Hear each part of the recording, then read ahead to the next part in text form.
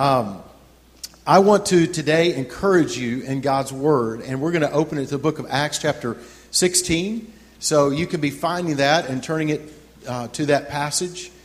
What I want to talk with you about today, what I want to encourage all of us today, no matter where you are in life, is that we have the ability to experience an incredible gift that God has given access to every single one of us in this life. And it's an incredible gift, to be sure. It is the gift of peace in our lives. You know, I don't care who you are, where you come from, what your education is, how much or how little money you have, where you live or what neighborhood you live in, where you go to church, where you work, any of that. It's innate in all of us as human beings to seek a peaceful place in life.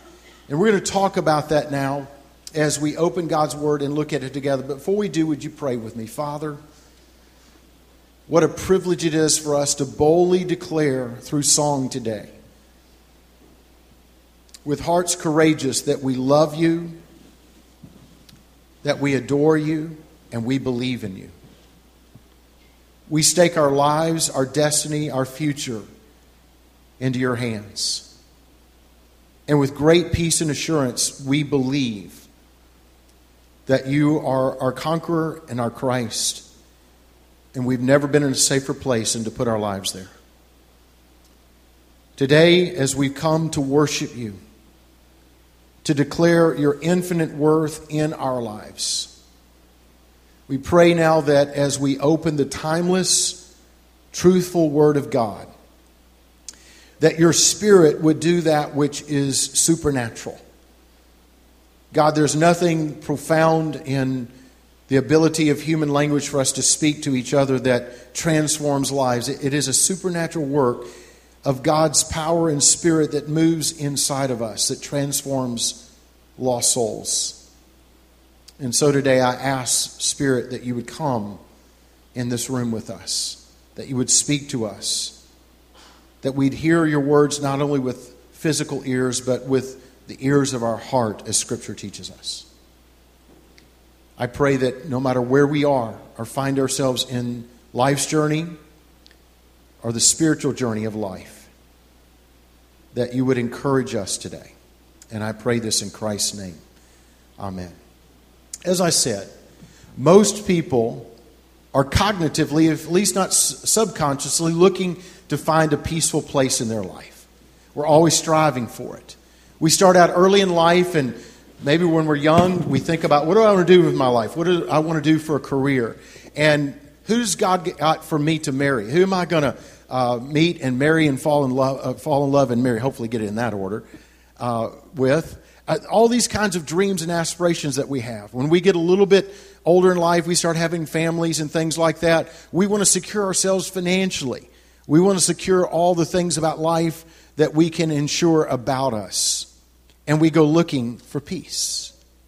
I don't know about you, it's that time of year. Peaceful things to come to my mind are wearing out a beach chair as I listen to the ocean waves pound against the sand. I love the beach, to just kind of look at it, something so vast, and realize that somebody designed and created that speaks to my soul. Time of the year, it's also pleasant to think about maybe going to a mountain chalet somewhere with an open fire and watching snowflakes fall peacefully to the ground. These are peaceful places. Maybe having a candlelit dinner with somebody that your heart adores is a peaceful place. But we also have sons and daughters and husbands and wives that are standing in very dangerous places of the world today fighting on our behalf. When you're at war, you don't think of it as a peaceful place. Maybe when you're in prison, you don't think of it as a peaceful place. When you're in a broken marriage or a broken life, you don't think of it as a peaceful place. Now, if we follow that logically, what we come to the place in life is that where everybody else around us experiences life, we live it at the same pace and at the same place. And that is this. When things are good in my life, I can have peace. But when things are not good in my life, I have stress and internal conflict. We all get that, right? The only problem with that is that it's not biblical. That's not what God shows us or teaches us or calls us to live a different type of life in our world around us. God calls us to understand that peace in my life is not based on my circumstances, what I'm going through. I've lived life long enough to know that you're either in a storm in your life today, maybe you've just come out of a storm, or somewhere in your near future, this is an encouragement, right? You're going to go into a storm again. That's just the way life is. And we have to understand God's perspective in our life to maintain peace in our lives. Here's the key to this. Peace in your life is not in proximity to the danger that you're facing in your current circumstances. Peace in your life is in proximity to your relationship with God. I want to read this story to you out of Acts chapter 16. It's an incredible story because it inspires me in so many different ways as we read it. The reactions that you see, the responses are so unique that it illuminates our ability to see and understand what it is that God has for us today. Begin, first of all, in Acts chapter 16, verse 22, and let's discover that peace has nothing to do with fairness. A mob quickly formed against Paul and Silas, and the city officials ordered them stripped and beaten with wooden rods. They were severely beaten, and they were thrown into prison, into a dungeon. Their jailer was ordered to make sure that they didn't escape, so the jailer put them in the deepest, darkest, the inner dungeon, and clamped their feet with stocks. I want to ask you a question. How many of you believe life is fair? Probably none of us, right? If you've lived life very long, we kind of naively come into the world and we believe like, if I'm a good guy, then good things will happen to me. If I love people, then people will love me back. If I'm generous with other people, people will be generous with me. If I treat people honestly and fairly in a business deal, they're going to treat me honestly and fairly in that same business deal. Have you tried that one lately? If you live very long, you discover that this world is not a very fair place, right? And quickly it can lead us to a number of places.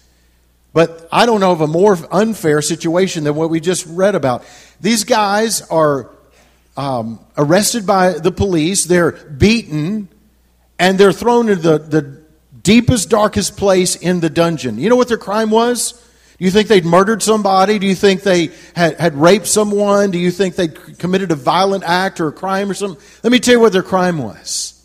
They had shared the good news of Jesus Christ, that He'd come into this very broken world of ours, the world that we've messed up by our own sin and choices, and He has rescued us from our hopelessness. He has redeemed us from our sinfulness. He has forgiven us of our failures in life. He has given us purpose in life, and He's given us a promise of a future in eternity with heaven and Him. Wow. There's a real crime, isn't it? Telling someone that God loves them and cares about them. Not only that, the Bible says in earlier verses of this, they were healing the sick as they were going. They were helping people in their way of life. They were lifting burdens off of people. They were pointing people to a way of life that benefited them and pointed God's rescue and redemption into our lives. And for this, their door prize, you ready for this one, Johnny? Jail, being beaten within an inch of their life and being imprisoned. That's not fair. It's not fair. You ever had anything in your life happen that wasn't fair to you? How'd you respond? I have. And I'll be real frank with you. My response has not always been like Paul and Silas. It's not always been great. It's not always been honoring to God. I'm a human being and I respond like humans do sometimes like that. And I cry out to God and I say, this isn't fair. This isn't right. Now, I've watched this happen. Sometimes we have a bad day or a bad moment or we respond that way in our lives. But I want to tell you something. There's a difference in having a bad day to making it a lifestyle or a pattern in your life. Let me show you what happens sometimes. Some of us sit out and we say, I'm going to love God, I'm going to follow God in my life, and all of a sudden we get to a place where something happens that's not right, not fair, whatever. We go through difficult life, difficult storms, difficult circumstances, and what do? I watch people become pragmatic in the way that they live. God, Gave my life to you, got me thrown in jail. I can take it from here. I can do better with my life than you can. And so we start networking. We start falling back on our own wisdom, our own resources, our own ways. We start creating and navigating our own way out of things. We start becoming very practical or pragmatic, pretty much like everybody else around us, right? It's the way of the world. It's the way everybody lives, right? So what's wrong with that? You got to figure that out, and you got to understand that, or you won't get along in this world, right? So people become pragmatic in their responses. Secondly, I've watched people train wreck their lives with this one.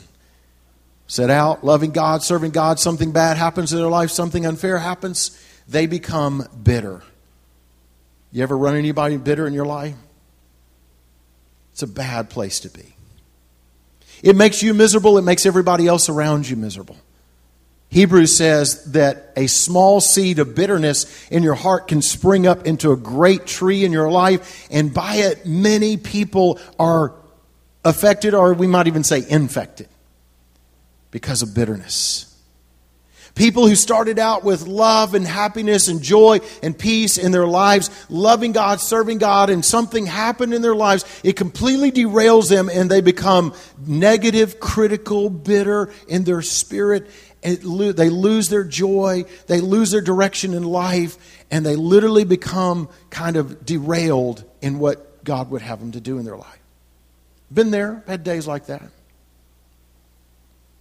There's a third option, though. You can become pragmatic, you can become bitter, or, I love this one, you can become a better person through it. Again, I've lived life long enough to know that the deepest, most profound character that God's ever built into my life has come through my most difficult experiences. Now, I will tell you, who wants to go through tough times, right? Can I get a sign-up list today? Anybody want to sign up and say, put me through tough times? Nobody wants to go through difficult experiences. Nobody wants to have the doctor come in and say, you're really sick. Nobody wants to have the company come in and say, we're downsizing your position. Nobody wants to have a college say, we're not accepting your application. Nobody wants difficult things to come into our lives that cause us to experience pain and hardship and look at it and say, this isn't fair. But the greatest moments of learning in my life, the deepest character that God has ever built into my life, has come in the darkest days. It's come in the most painful moments.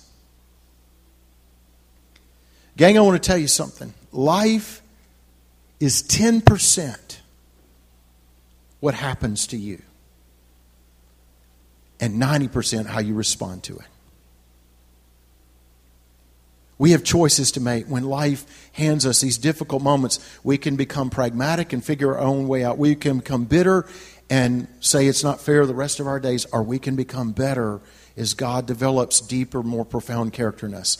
I want to give you that as a background. Now I want to look at what happened in this story. So look at a second thing with me. Not only does peace have little to do with fairness, but peace is in your condition, not in your position.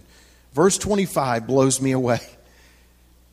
Around midnight, Paul and Silas were cursing God and swearing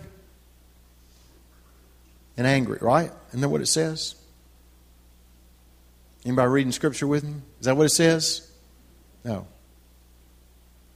I don't get this. Blood oozing out of their wounds where they've been beaten. A few hours early, they're out in the streets helping people, lifting people's lives, sharing the gospel of Christ. Now they're chained to a dungeon wall. Probably not in a clean little nice cell like we see on pictures today, but in straw and rat-infested, ugly places. Let me read it one more time. Paul and Silas were praying and singing hymns to God. And watch this, the other prisoners were listening. This story is amazing to me because of the response of these two guys at what they went through in life. The difficult circumstances that they faced, the unfairness of their circumstances and their surroundings. There's no reason for there to be peace in this. That's the recipe for stress and internal conflict and anger and bitterness and all of these kinds of emotions. And instead, they're praying and they're praising God. They're worshiping. And the other prisoners were listening to what they were saying. Are you ready for this? Your attitude when you go through difficult times determines your altitude that you will experience in this life.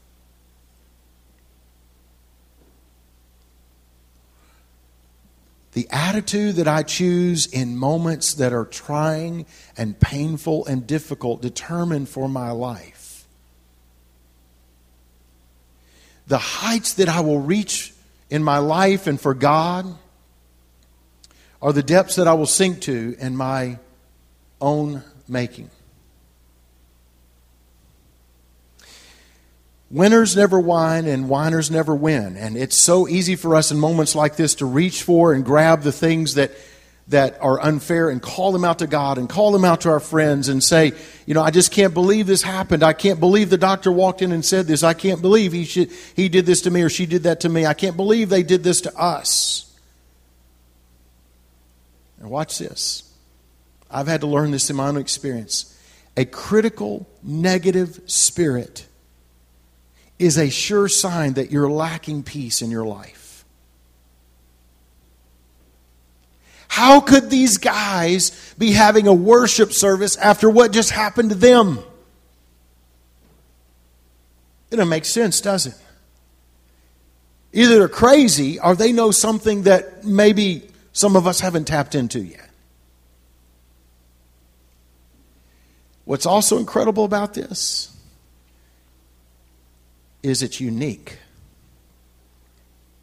Because they were responding not in a normal, natural, understandable human response to their given circumstances, people were watching them. Isn't that really what Christ kind of called us to do? To be lights in a dark world and to be salt in a world that is corrosive and dying and decaying around us. And I want to ask us a question today, not just First Baptist Ruston, Louisiana, but the church in America today. Is the world looking at us out of curiosity going, what is it about those people? Just a thought. Something for us to ponder. Praise, prayer, and worship are the antidotes to stress, worry, fear, anxiety, and bitterness in your life. I worshiped here a moment ago with you guys here on the front row. God just blessed my heart as I was singing with you all, and we lifted our eyes beyond the words on the screen to declare the theological truths of who God is and to worship Him. And that's special. I enjoy that. Now, I'm not criticizing it at all, but I want to say this.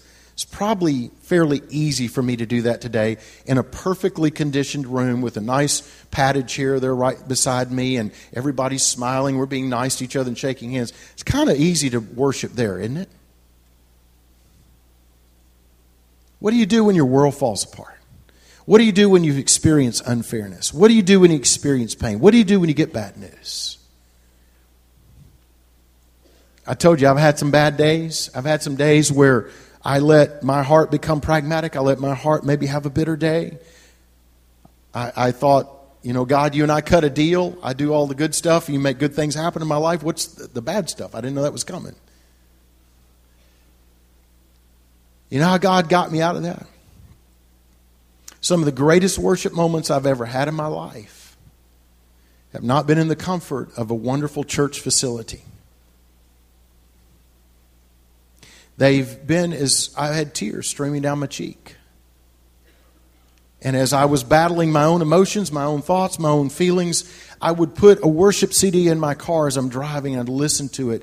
And God would just captivate me in that moment. And as I began to pray to God and as I began to praise Him in spite of what my circumstances might be, in spite of what I might be going through, in spite of what I might not consider fair, God would flip my perspective from seeing the size of the problems that I was facing to the size of my God,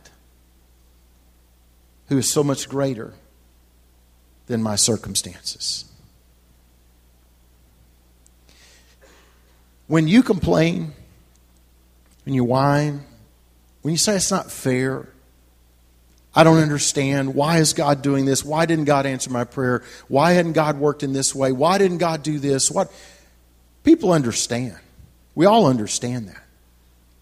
But they won't stop and look. Because that's what everybody does.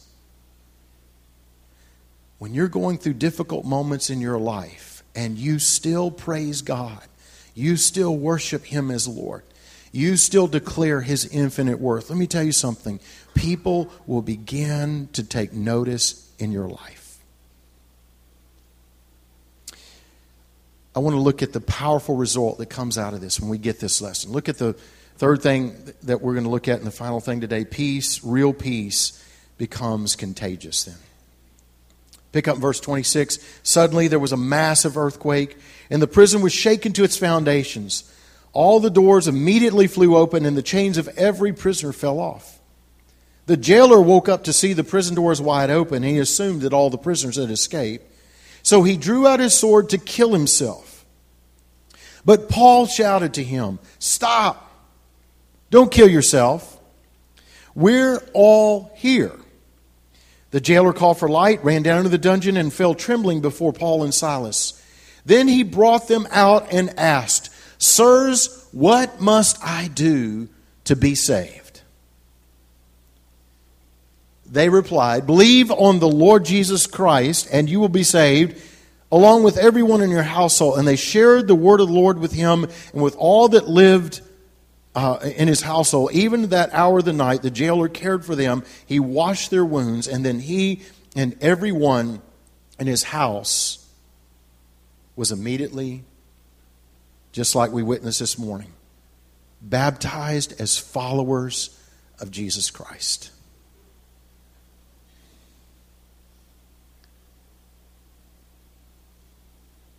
It was the last time someone ran into your life and said, "Please, tell me how I can be saved."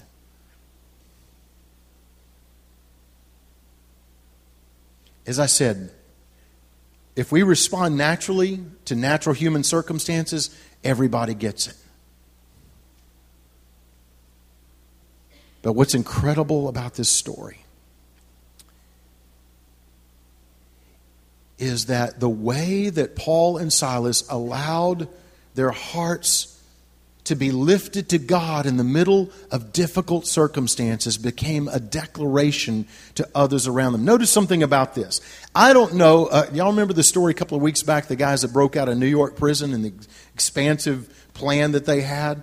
I don't know a prisoner in the world who, if the doors flew open and the chains fell off, wouldn't be breaking for it, right? No wonder the guy pulls his knife out. He's responding normally. He's going to kill himself because he's failed in his responsibility of watching all the prisoners. And they go, hey, wait a minute. Everybody is still here. Now think about that.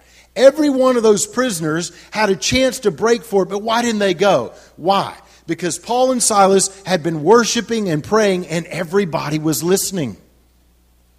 Now there's an earthquake, everything breaks, they've got a chance to run for it. They're sitting there mesmerized, listening, saying, "Tell us what it is that you have that we don't."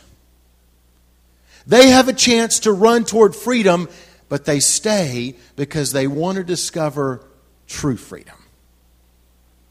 Freedom for their lives.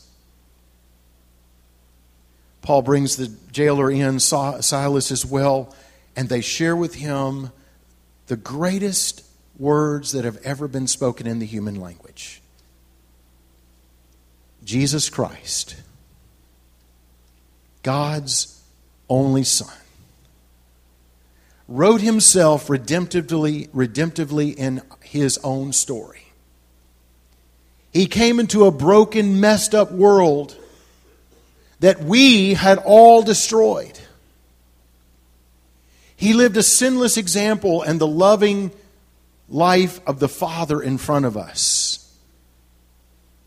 Treacherously, this world belied him, lied about him, and hung him on a cross, but he willingly laid down his life in those moments so that he could become the Redeemer of mankind. He could forgive each and every one of us of everything that we've ever committed as sin in our lives, disobedience toward God.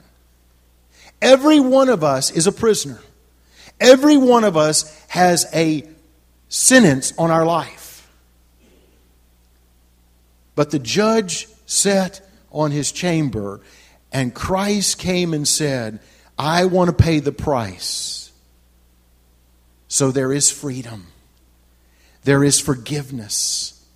There is life. There is joy. There is peace found in Christ.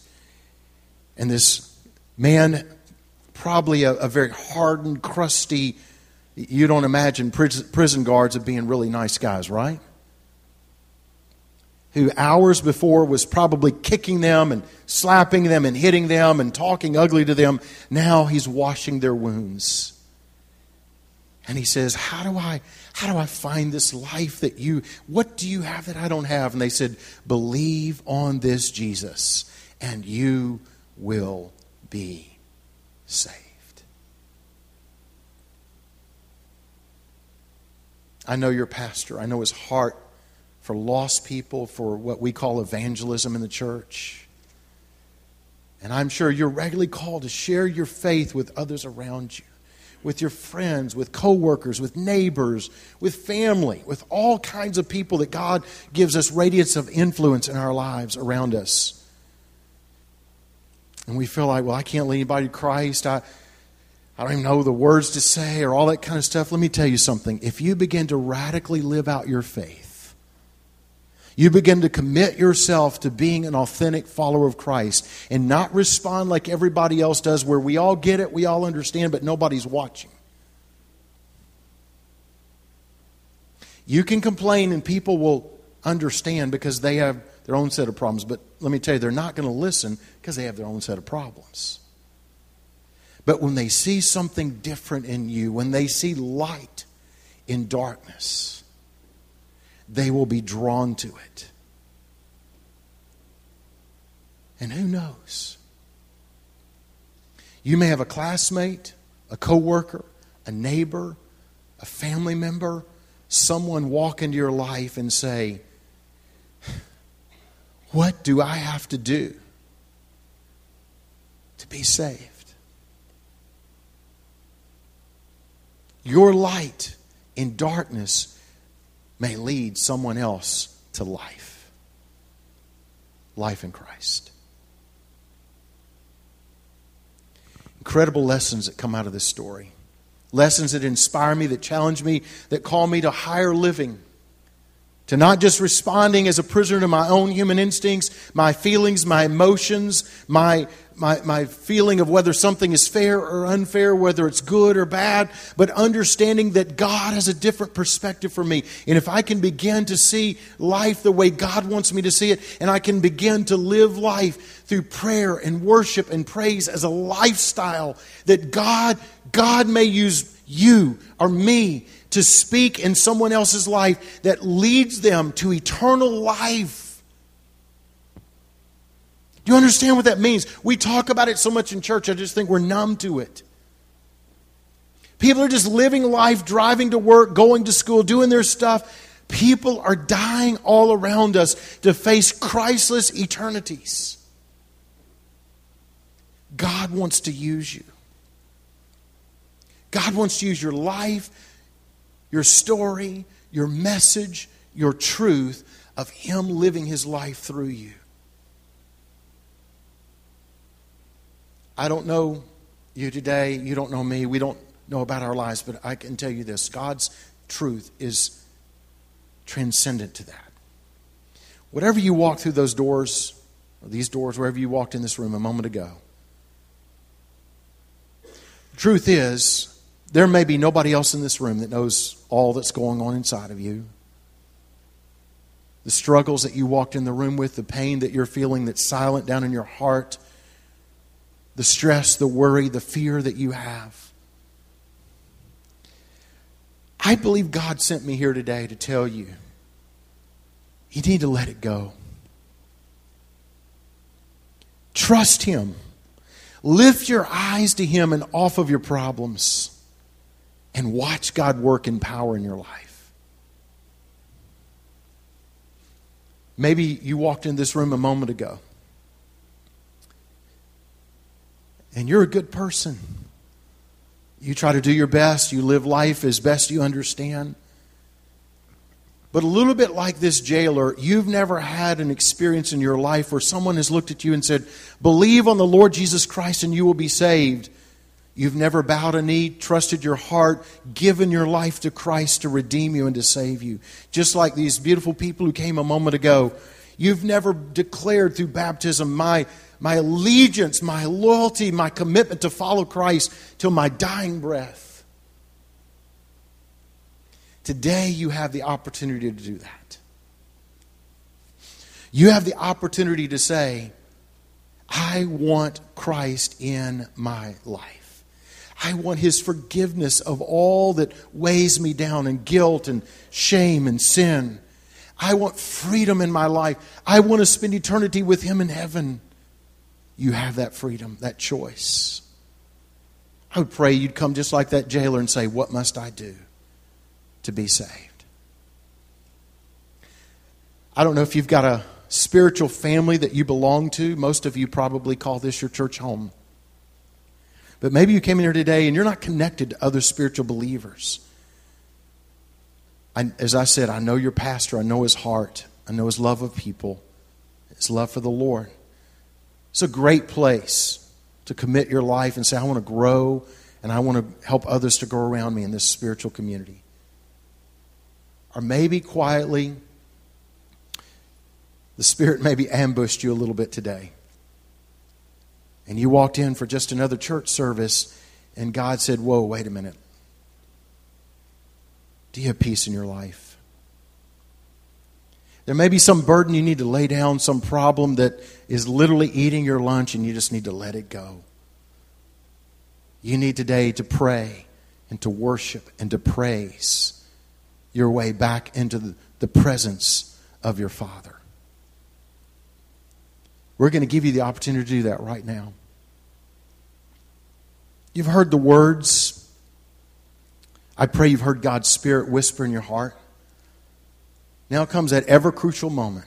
What am I going to do with it?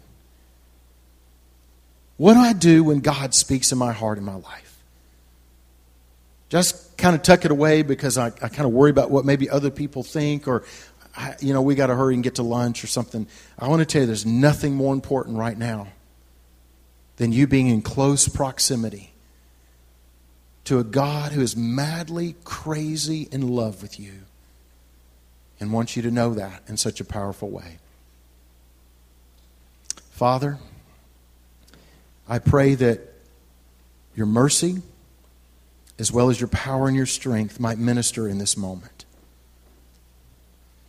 I pray that you'll give us the courage in our hearts to respond to what your Spirit has said to us. And whatever that means, whatever it looks like, whether it's to walk down here and take a loving pastor by the hand and say, what must I do to be saved? To say, I want to be a part of this spiritual community and help it to grow and honor Christ and be light in darkness around us in this community. Whether it's to come and let go of a burden in our lives. Whether it's to leave this room and to go somewhere and make something right. Whatever it is you're calling us to do right now, I ask you to give us the courage and the obedience to do it. May we respond in faith to honor you.